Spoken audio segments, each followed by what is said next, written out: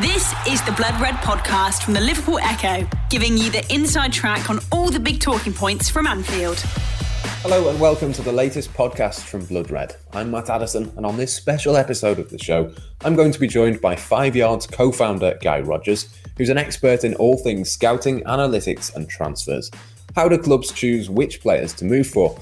How do they know how much to pay? And why are some clubs like Liverpool so much better at it than others? With reference to the Reds, of course, there's no better example to centre our chat around. Guy has a background in bookmaking and football through Squawka and 21st Club, who advise football clubs on how to advance themselves off the field and maintain their competitive advantage in recruitment, analytics, scouting and more. It's an area of football that's really ballooned in size in recent years and something that Liverpool are right at the forefront of course, under the guidance of Sporting Director Michael Edwards. Guy, welcome to Blood Red. Thanks for joining me. We're going to get into a few different bits this morning regarding Liverpool shortly, but I think we should probably start with your business and the reason that you come onto the pod, obviously your expertise through 5 Yards. Tell us a little bit about that project. What is it and how did it sort of come about?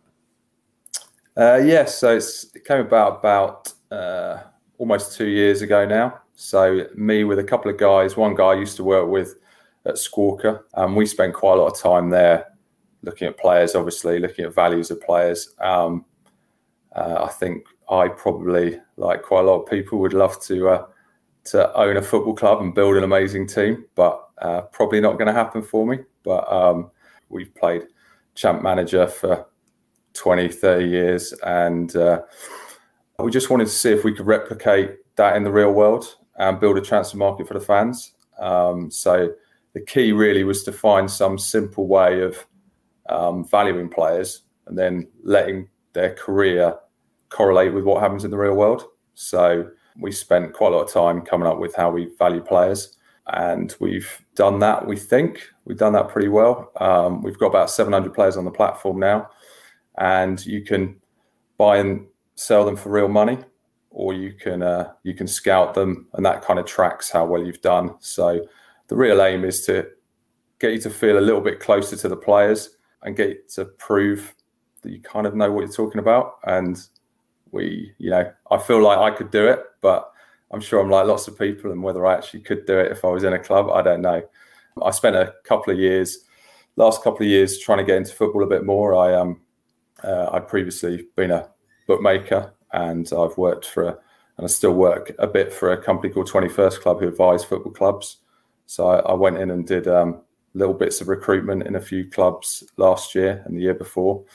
It's just interesting seeing behind the door and what's going on. And I think there's a lot of people out there, a lot of people on social media who spend a lot of their time, mostly unpaid, analysing players. And I think if we could create a way of some of those guys getting into football, that'd be amazing. Hopefully we might be able to open a couple of doors. We did a bit of work for Wickham last couple of weeks ago. We did some stuff for some agencies before Christmas, and so not only do we want to provide a platform where people can come on and show their skills for themselves, but also the classic champ manager CV that people have got, maybe we can help a little bit with that as well. That's the aim with it. And we've been live for nearly 3 months now.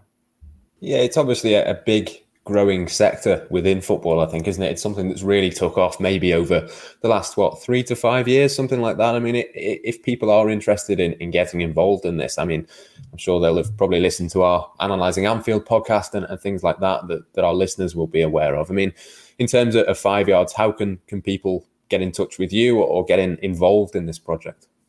Yeah, I mean, just we're on 5yards.co.uk, so you can come in and have a look.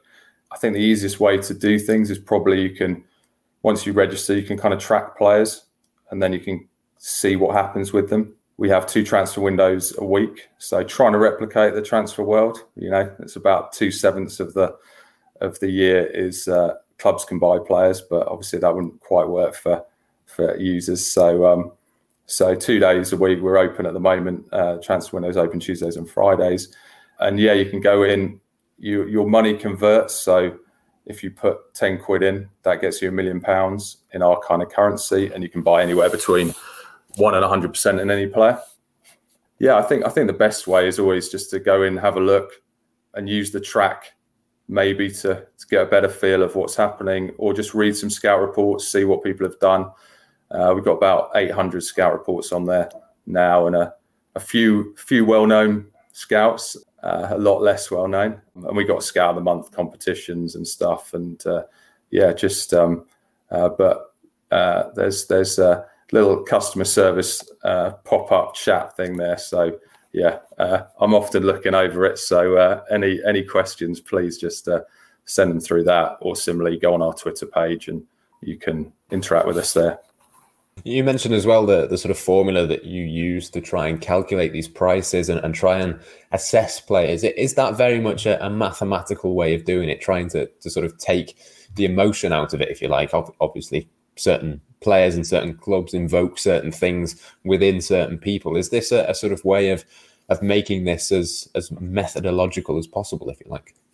Look, I think football's all about the opinions. I mean, there's a lot of data that's goes around. I still believe that overall the eye is better at analysing players than data. It's just it's hard to go and see enough games and as an individual. So I think data can often be a shortcut. But what we want to do is, like, once you buy a player, they earn performance pay, and that's kind of, we're trying to put into a value what the players contribute for their teams. Like, a team buys a player because he thinks he's going to secure points for them, which essentially is securing value for the club as a whole. So when a player scores a goal, starts in a winning team, or makes an assist, they get performance pay. And the price is essentially that our guess of how much performance pay they'll make over the rest of their career.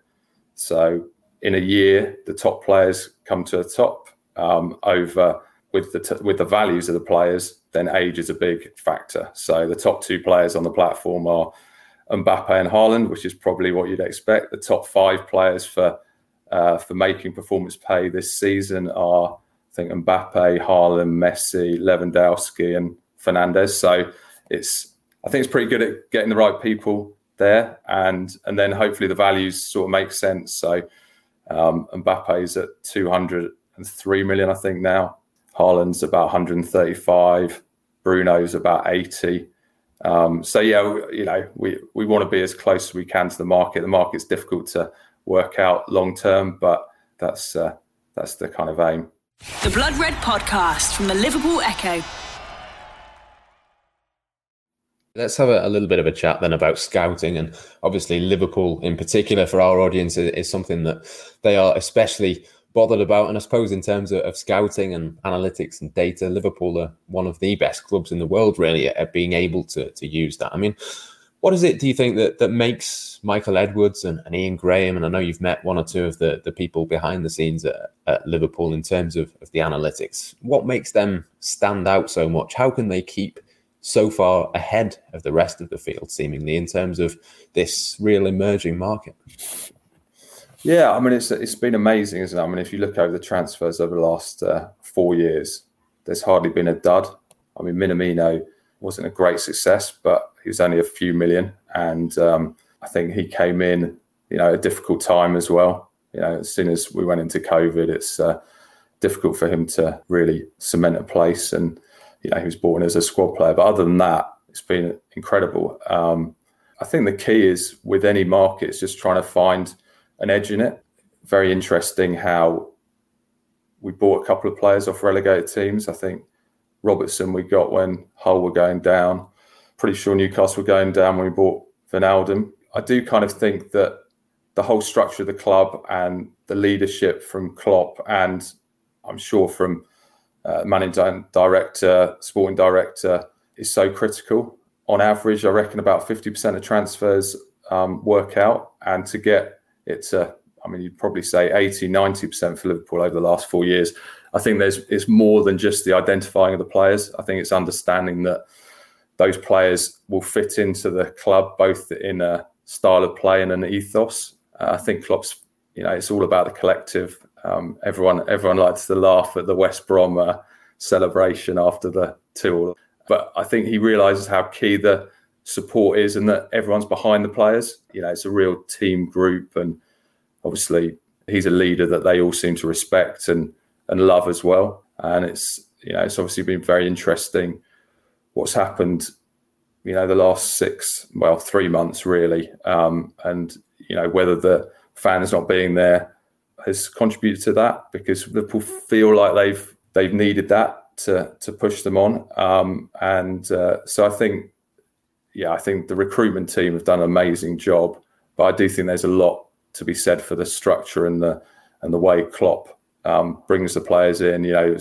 I think Robertson took about 3 months before he started playing, gets them so they really understand their role and they feel secure in that role and they feel ready to play. I don't think it's that different to any job that people are in. They want to feel valued and feel like they know what they're doing. But I think in terms of the players I identified, generally they've got good injury records. I think that's important. I think looking for the physical attributes, I think, are pretty important for his team. The amount of running they need to do, but also having that kind of foresight to move players around and their adaptability. I mean, Wijnaldum was a great example. You wouldn't have thought that he was going to end up being a number 6 and hardly ever scoring or assisting, but he's probably one of the most, certainly this season, I think he's probably played more than anyone else. So I think going forward, it's just understanding where the market probably overrates players and where it underrates them and taking advantage of it, and then having a price that you'll play at and not going over it. I think a lot of times Liverpool fans, I think when Pepe was going to Arsenal, there was a bit like, we all want Pepe, and Liverpool decided that price was, I don't know if they were ever in for him, but it felt like we're not going to deal at that price. And obviously there was the frustration with Fekir as well, which is kind of harks to the injury record that they just wouldn't take a chance on him. And that's why the Thiago signing was kind of probably the one that was a little bit different to every other signing. But I think when a truly world-class player is available for that amount of money, and I mean, I was so excited about him joining, and I still think he's going to be a great player, but it's come at a difficult time for him and I think he really could have done with Van Dijk in the team and the defence more solid.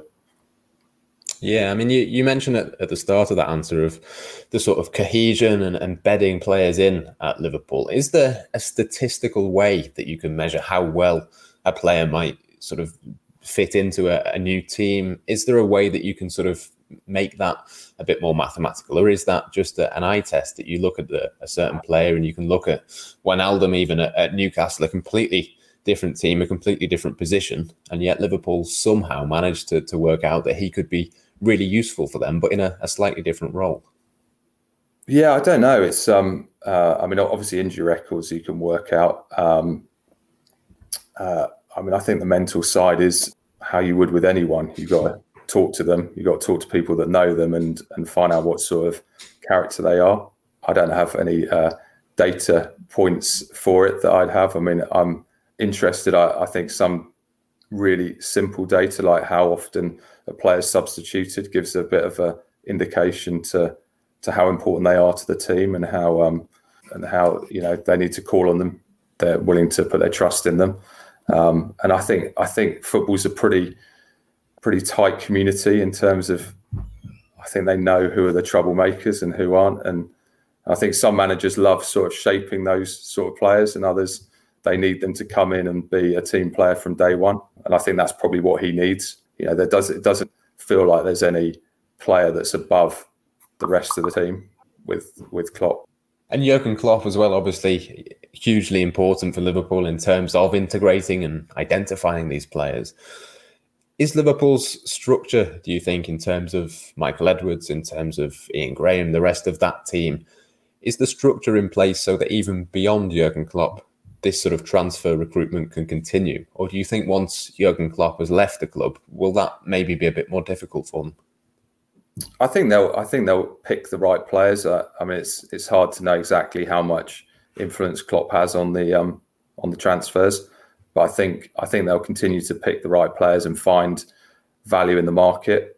People are trying to catch up. You've got I saw Luton just brought in a guy on their data side. I can't remember the other club I saw this week, and people from outside of football. So I think people will try and catch up. I think they've got a big advantage on everyone else. They've got a big team already, an experienced team that kind of have seen the market now, know the market, and I think it will take a while for other clubs to catch up. I don't think United have a big analytics team, and or didn't have, and these things take time because it's also hard to, lots of people talk about data, and I have quite a few conversations with people about what data should we have and what data do we need, and I'm like, it's more about the right people that understand it rather than the actual data, and a lot of data is useless, and you've got to give them some power in the decision making, because that's what they've done as well.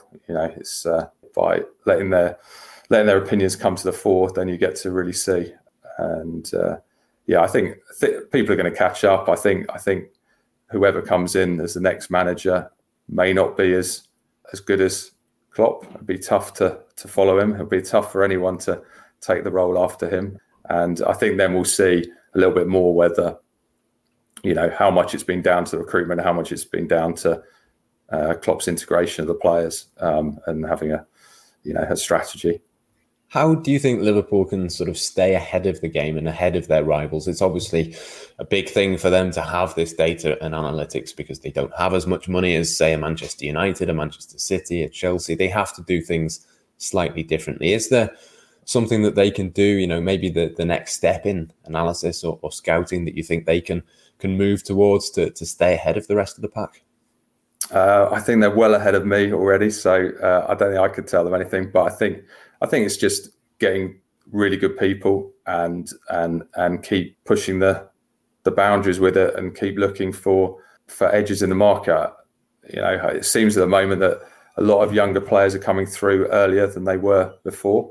It just seems 17 and 18-year-olds playing in Champions League, which I don't know the data on, but it doesn't feel like that was happening 3 or 4 years ago. And are those players starting to get overvalued? Is it, do you start looking at 23-year-olds again? Or I think there's always there's a movement towards certain areas of the market. Like League 2 in France had a period where after the Mahrez and Kante transfers, where everyone was going, is that the place to look? And I think it's just being smart and working out that you're not going to overvalue certain areas, and take a good look at the areas where people aren't looking. But it's a small pool for Liverpool now, of getting players to improve the team. It's harder than it was when Klopp joined, because you're in the top 5 or 6 teams in the world. In terms of individual scouts as well, I quite often get questions in terms of, what is it that Liverpool are looking for? How do they assess a player? I mean, is there a sort of standard way of going about it for scouts, or is it up to each individual scout to work out, how do they mark a player? How do they grade them and sort of assess them in each area of their game? Yeah, I mean, we have 5 scouts that work for us that are analysing the players, and a couple of them do work for clubs as well. And so they helped us kind of define our scout report, and they use a 4-corner model, which is a tactical, technical, physical and mental. And then they rate the players in those 4 areas, and then they'll give overall assessments of the players. They tend to feel like they need 3 to 5 games to get a proper feel of the player. But I think that's a fairly recognised way of that players are scouted. Hard to know what the best way is. I think, like I said at the start, you need that human, that eye on a player, and seeing things that you can't get from video or you can't get through the data. But yeah, it's the scalability of it. And for those small clubs with little resources, they've got a huge pool of players that could possibly improve their team. But how you go about trying to filter those down to targets is, you probably have to use some data to get there. But I think a lot of fans who watch their team week in, week out, they probably know as much as most scouts about their players. It's just hard for them then to work out whether a player at Brighton could play for a team in could play for Gladbach, for example. That's the tough bit. I think working out who's the best player at Brighton, probably most fans can do that. Yeah, it's just getting that transferability, I suppose. The Blood Red Podcast from the Liverpool Echo. And is the scouting process different if it's senior level compared to youth level, for example? I mean, I know from covering Liverpool's youth games that there's always sort of 10, 15, 20 scouts at every under 18s, under 23s match. Are they doing the exact same job at that level as they would do if it was Liverpool's senior team that they were scouting? I think it'll be different because they'll be looking more for the physical development in the player. I've got a friend who scouts for Arsenal, and he was at the under 17s World Cup when Haaland was there. And they all say now that they recognise Haaland, but no one did. Like, he went to Mould after that under 17s, and he was not the name that everyone was talking about.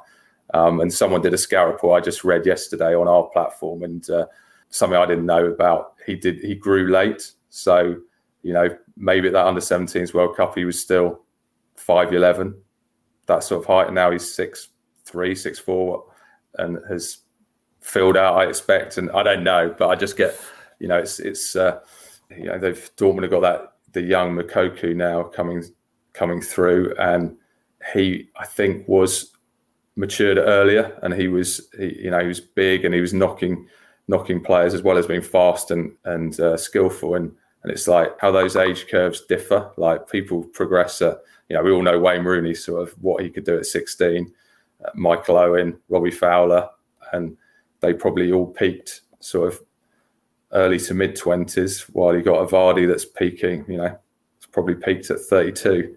So I thought that would be it, trying to work out whether, they've been just advantaged by their size going through the youth level. But it'd be better people to talk to about that than me.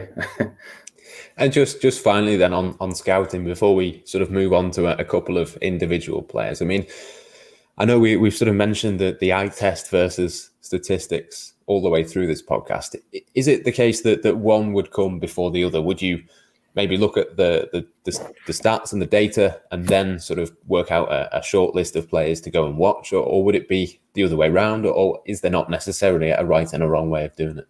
I think the data is just really good for the filtering process. So a 21st Club, for example, they value every player across the world. They've got like 100,000 players they value, and it has to be done on quite low level data, because you don't get deep data for that breadth of teams. But then it's kind of looking for those standouts and then going a bit deeper into them, whether that be then data or dot to watch them. I think that's probably the best way to go. I mean, I was doing a list for a Championship club, 5 players, 5 centre backs, and I did some data work. I started watching some videos. Then I phoned a friend who I was looking at a Wigan player. I was like, he's a season ticket holder there. I was like, is my view on watching 2 games what you think? Because I'd like to know, because you're better than me on him. So I think it's just trying to use every resource you can to work it out. And then, the biggest thing, and it's kind of the classic sort of Moneyball outtake, is that you can all say that everyone can say Haaland's the most exciting young striker, or Mbappe's the most exciting young player, but what is his value? And there's then that is the crucial bit. Like, everyone's going to buy Haaland for 60 million. Should someone be paying 200 million for him? That's the big question, and I think that's the same all the way down. And get times where people, and I think it's really hard. You get owners get pressured from fans. You've looked at a player and then are like, "Come on, we want him." They've all looked at him. Everyone's excited about him, and then the club goes, "No," because they never really say it, but you kind of get no, we won't pay that price for him. And people are like, "But I want him." He's going to be great for us. And so I think that part of it is probably the hardest part.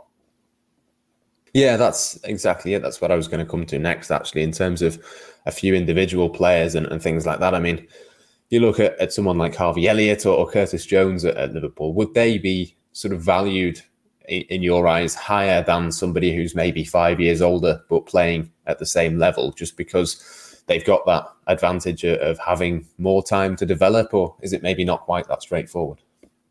Yeah, I think so. I mean, you're getting, if you're buying a 70, like what's Harvey Elliott and Curtis Jones worth? I mean, on 5 yards, we started, Curtis Jones was like 30 million in the summer. And that was because we were, is he gonna break through?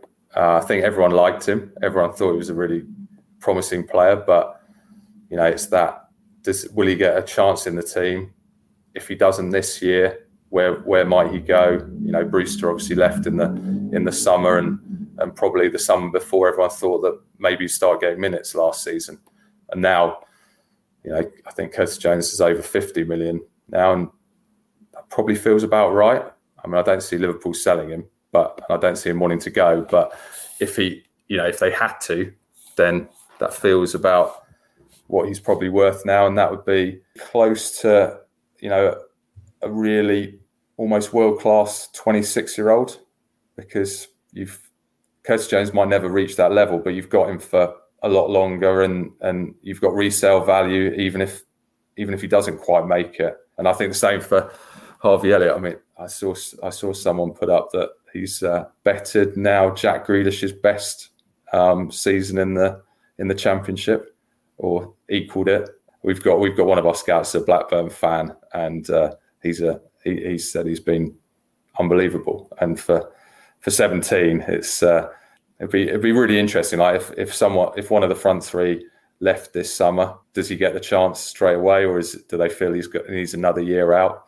But he's about the same price as Curtis Jones, because while he hasn't proven it at the top level yet, like in the Champions League or the Premier League, he's probably going to get more goals and assists in his career. But yeah, that's the big question, that last sort of do they make it to the very top?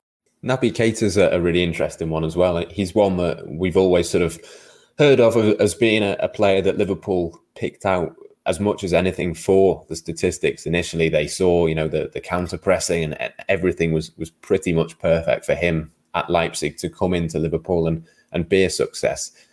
Is it more difficult to assess a player like him because, he's been injured so much during his Liverpool career? You've probably got a very small sample size. I mean, for example, I think something like the 4 top games in terms of Liverpool's XG this season have come when Naby Keita has been on the pitch. But, that's only 4 games across a season of what is going to be, 55, 60 games potentially. So how can you sort of take that small sample size and extrapolate that? Is it obviously a case with the injuries that you would look at the injuries and go, well, maybe we don't want to buy him because he's a bit injury prone? But how can you sort of scale up what you do know of a player to sort of make their value a bit more realistic as well, if that makes sense? Yeah, I think he's a really interesting one.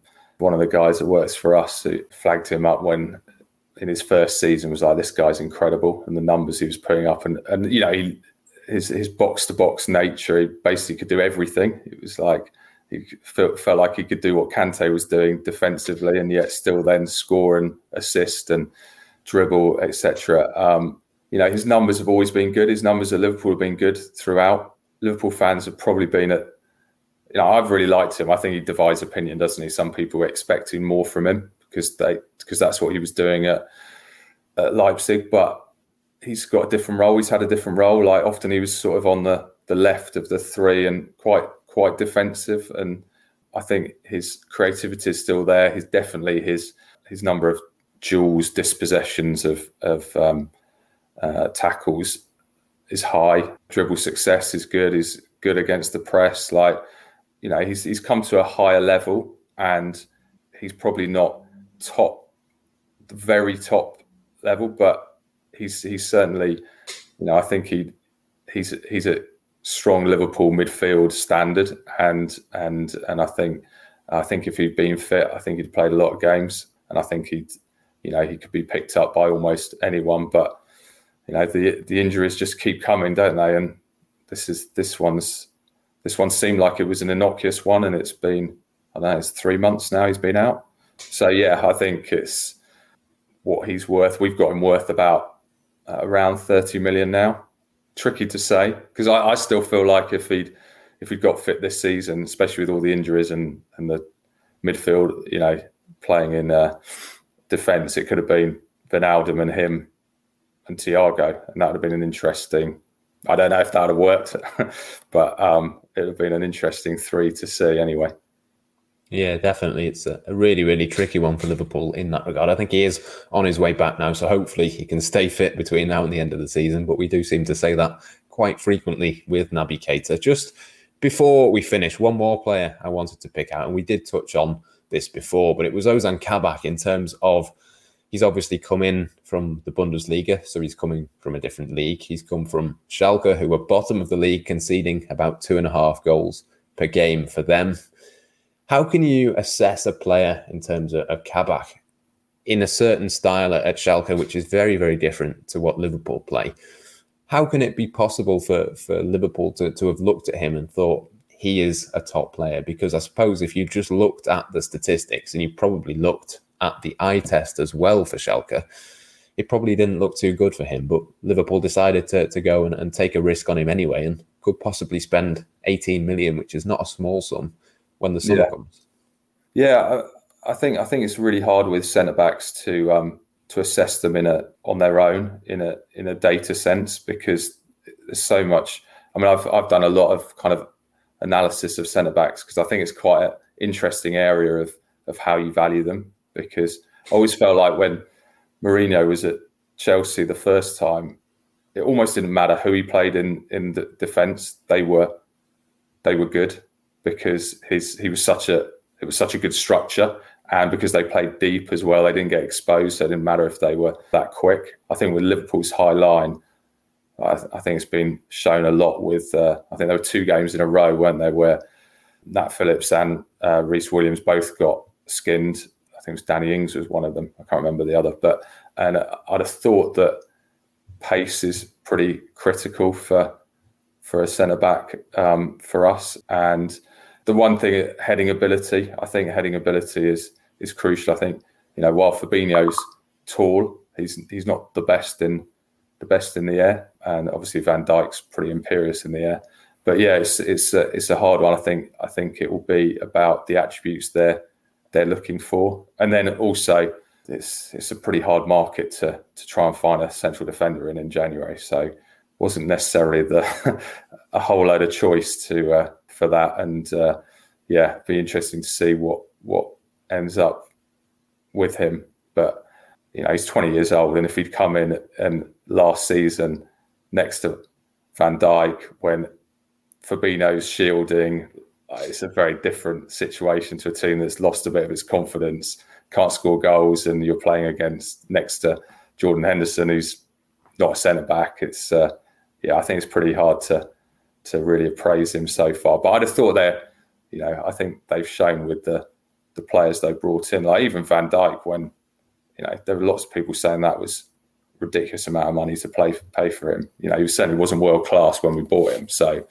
I think it'll be interesting to see. But I'd probably back them to have found some good attributes underneath there. Yeah, definitely. Just a final question then. In your analytical expert opinion, will Liverpool finish in the Champions League spots this season, do you think? I've got them 50-50 at the moment, like dead on 50-50 with basically Man United look like they're fine. Obviously City, I think it's going to be a struggle to get past Leicester, and then it's kind of us v Chelsea. Feels like the most likely two to get the 4th place. Yeah, I'm still very hopeful, but I'd like to see a couple of wins soon anyway. Yeah, Chelsea midweek next week feels like it could be a big one for Liverpool to turn around their Anfield form as much as anything. Guy, thank you very much for joining me. Some really interesting stuff there, and I'm sure we might get you back on the show at some point in future as well. Brilliant. Thanks, Matt. You've been listening to the Blood Red podcast from the Liverpool Echo.